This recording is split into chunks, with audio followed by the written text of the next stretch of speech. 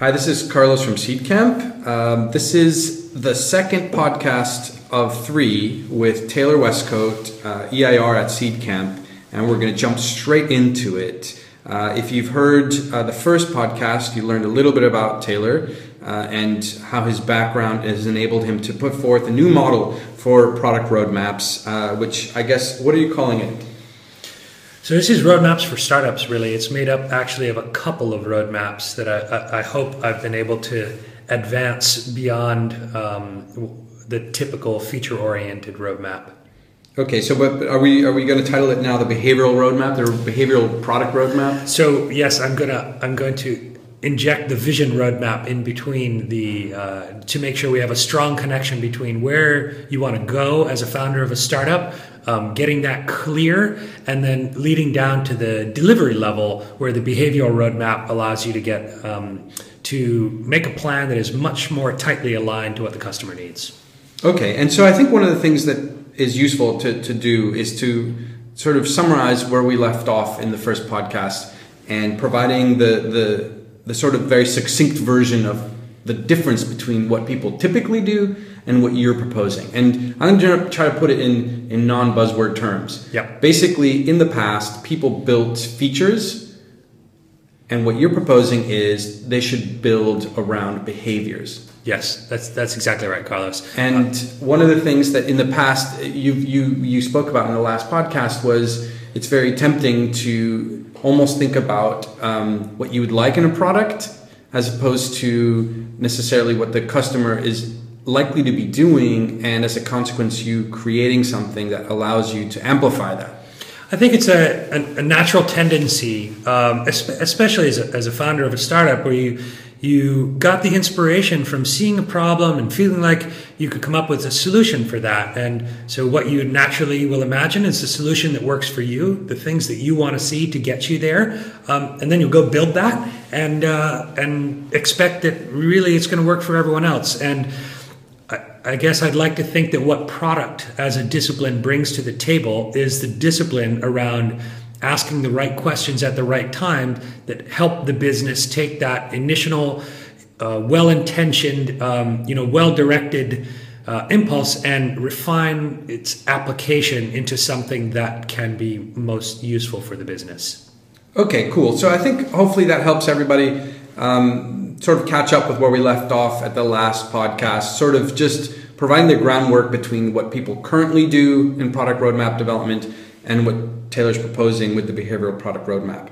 So I guess what we want to do now is to move into the second part, which has to do with the vision roadmap. So what he wants to sort of walk through in this podcast is that sort of second step.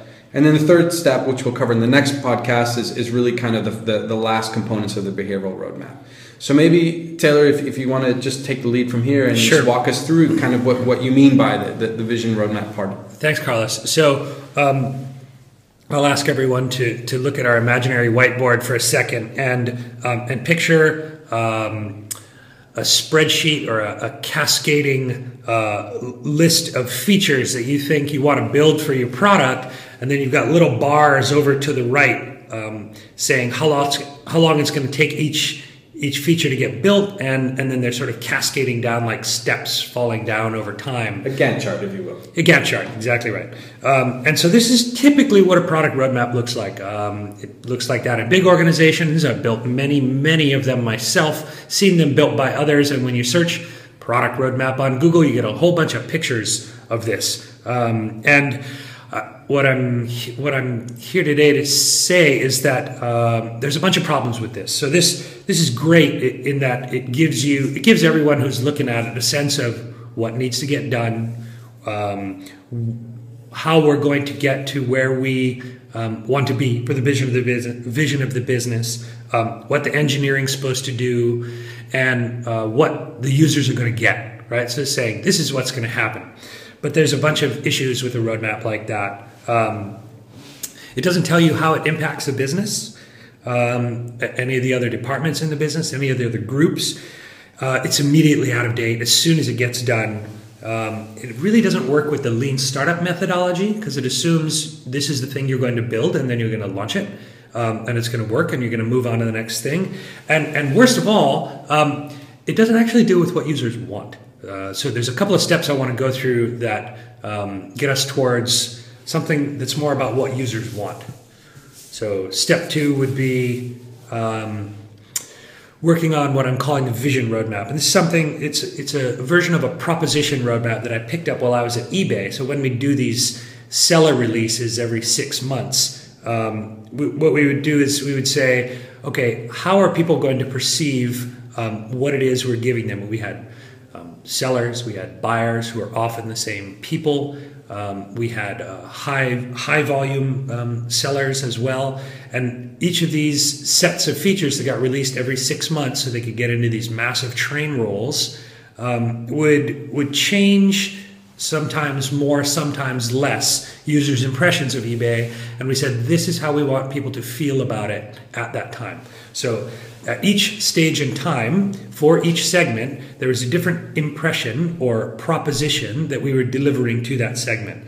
And so the proposition roadmap is about outlining for each segment, at each stage of the business over time, how that segment is going to perceive the business overall. And so this isn't strictly product. This applies to the entire business, but it's a really helpful orienting tool to let people know, where are we going as a business, and what are the series of steps between where we are right now, in the case of a startup with, let's say, just a prototype, and where we're telling the world and our employees and our investors and our advisors where we're going to be, which is, a world-changing product sort of 5 to 7 years down the line that everyone will use. So this structure, what it does, and you'll be able to see more of this on the Seedcamp website, is about looking at how we migrate to the vision. So it's a roadmap to higher confidence of achieving that aspect of the vision. So it's okay to have this kind of seem a little bit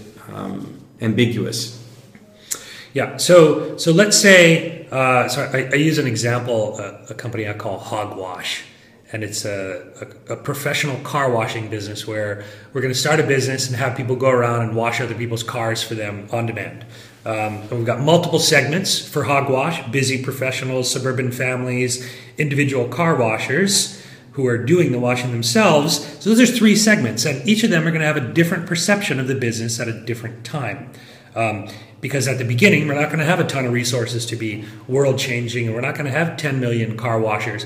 We're just going to have a few. We're just going to serve a small area, and we're just going to serve a certain segment. So we're targeting, again, trying to achieve product market fit, the segment that we think is most likely to help us get to the next stage of development of the business. So for this example, I choose busy professionals as a first segment, and you could imagine those busy professionals are going to have one impression of my business when we launch, but years down the line, they'll have a different impression of our business. And the exercise is about how do we move that impression of the business from what its initial version is to where we want to be over time. A lot easier to see on paper, but imagine. But it makes sense. I mean, like if I look at Uber, for example, as a busy professional instead of Hogwash, the car washing company. If I look at Uber, the way that at launch it seemed like magic. Like it was like being able to have a car, and it was like a luxury even. And now over time, the way that they're trying to get people to think about it is as infrastructure. Logistics infrastructure. Yeah, and I think that's a perfect example to bring up. So as an individual, you first looked at Uber. Let's say my experience here in London was I could get Uber in central London. Really neat, really cool interface, something worth trying once in a while. Wasn't always available.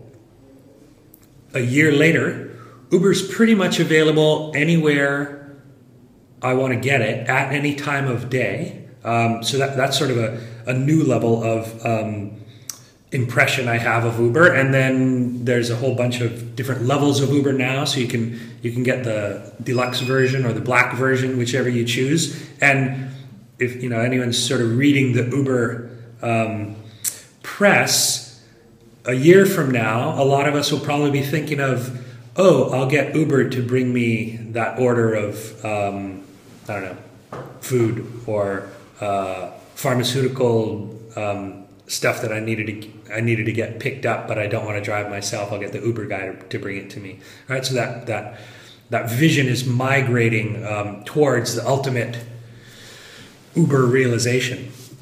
So when you're looking at the Hogwash vision roadmap, we're going to be looking at potentially a few different segments. Yeah. Right? And in your example for Hogwash, and when you guys see the slides that accompany this, he's got written down busy professionals, suburban families, individual car washers as potential users of this Hogwash fictional service for car washing. And one of the things that most people have read on the internet these days is the necessity to focus on that early adopter. So when you've written out this Hogwash business model of these potential 3 segments, how do you start defining that vision roadmap more tightly towards either one or a subset of these, or do they all have something in common? How do you start segmenting at the vision roadmap level? So I would say probably your first step is to think about whether you have 2 sides to your business. So in the case of Hogwash, I've got both the customer who's getting their car washed and the person who's doing the washing, right? So the car washer, the individual who is picking up his hogwash job and heading out to someone's house or their place of business and washing down their car. So it's a 2-sided equation. So if you have one of those, and a lot of digital businesses these days have one, Uber, for example, has all their drivers. Just Eat, same thing. Once you split them into 2, your next step is to break those down, right? So on the consumer side, you're probably going to have multiple segments. At minimum, your early adopters and then your followers. So in Hogwash's case, the busy professional who needs to get their car washed. It's a business expense. They need it because they need to look good for their client meetings. And then let's say suburban families who probably want to get their car washed less often. I think we probably do ours once every couple of months in order to vacuum all the crumbs out of the back seat from my kids. And there will be different segments that you need to address. And you, as part of your segment targeting, you choose the one that's going to lead, the one that's going to create the most viral growth, create the most influence on followers, and you target that one first. You don't have infinite marketing money, so you need to narrow focus first. Cool. So guys, there you have it. That is the introduction to the first half of the 2 components of the behavioral product roadmap. On our next podcast, we'll jump straight into how you take this vision and move it from a roadmap of vision only to actual implementation via user behaviors. So join us next time and go to the metadata link of this podcast to find the link on SlideShare to the illustrations for this podcast. See you next time. Thanks. All right. Thanks, everyone. Bye-bye.